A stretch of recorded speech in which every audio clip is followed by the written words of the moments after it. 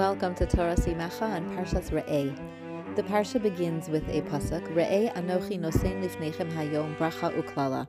It's a choice laid out by Moshe Rabbeinu. See, I place before you today a blessing and a curse. We can choose to follow the mitzvahs of Hashem and live a life of blessing, or, chas v'shalom, stray from Hashem's path that comes with severe negative ramifications. You may have noticed that the introductory pasuk is in the present tense. See, I place before you, not I placed and not I will place, because this choice is one that is constantly in front of us in the present tense. The life of a Jew does not hinge on one life-changing moment of choosing to follow Hashem, one definitive moment that may be in our past or perhaps is still in our future. It's a life of millions of moments, constant choices to choose to cleave to goodness and what's right or to fall away from it.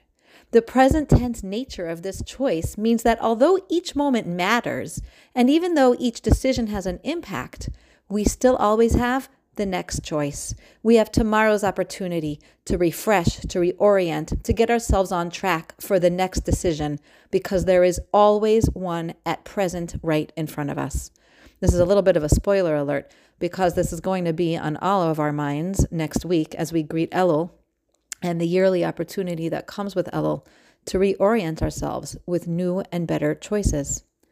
When it comes to our children, though, it's important for mothers to realize that childhood maturation is also made up of millions of moments and choices. So often we judge ourselves or our children by one moment. Maybe today at 3:15, your child was chutzpahdik in public and you felt angry and humiliated. But that does not mean that yesterday she didn't bite her tongue and hold back from chutzpah, or that in a few minutes she won't get a hold of herself again and choose to speak respectfully.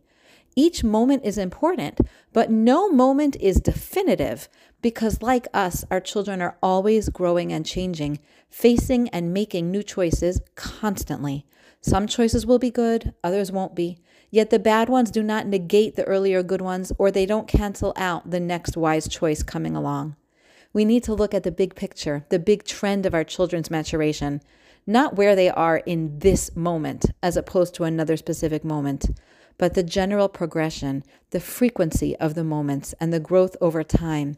Because Moshe Rabbeinu was speaking to them too when he said, Re'eh Anochi Nosein. See the choices before you right now, and again, right now, and again, now, always present in front of us. Some moments we choose wisely, others we don't. But the beauty of a Torah life is that we know the next choice is right around the corner, along with the opportunity for choosing goodness, for choosing bracha. I hope you will read and enjoy the new written post on torahsimacha.com, also about Parshas Re'eh. You can always sign up to receive an email notification whenever I post new content on the site. And stay tuned for another video coming up too. Have a wonderful Shabbos and a good Chodesh.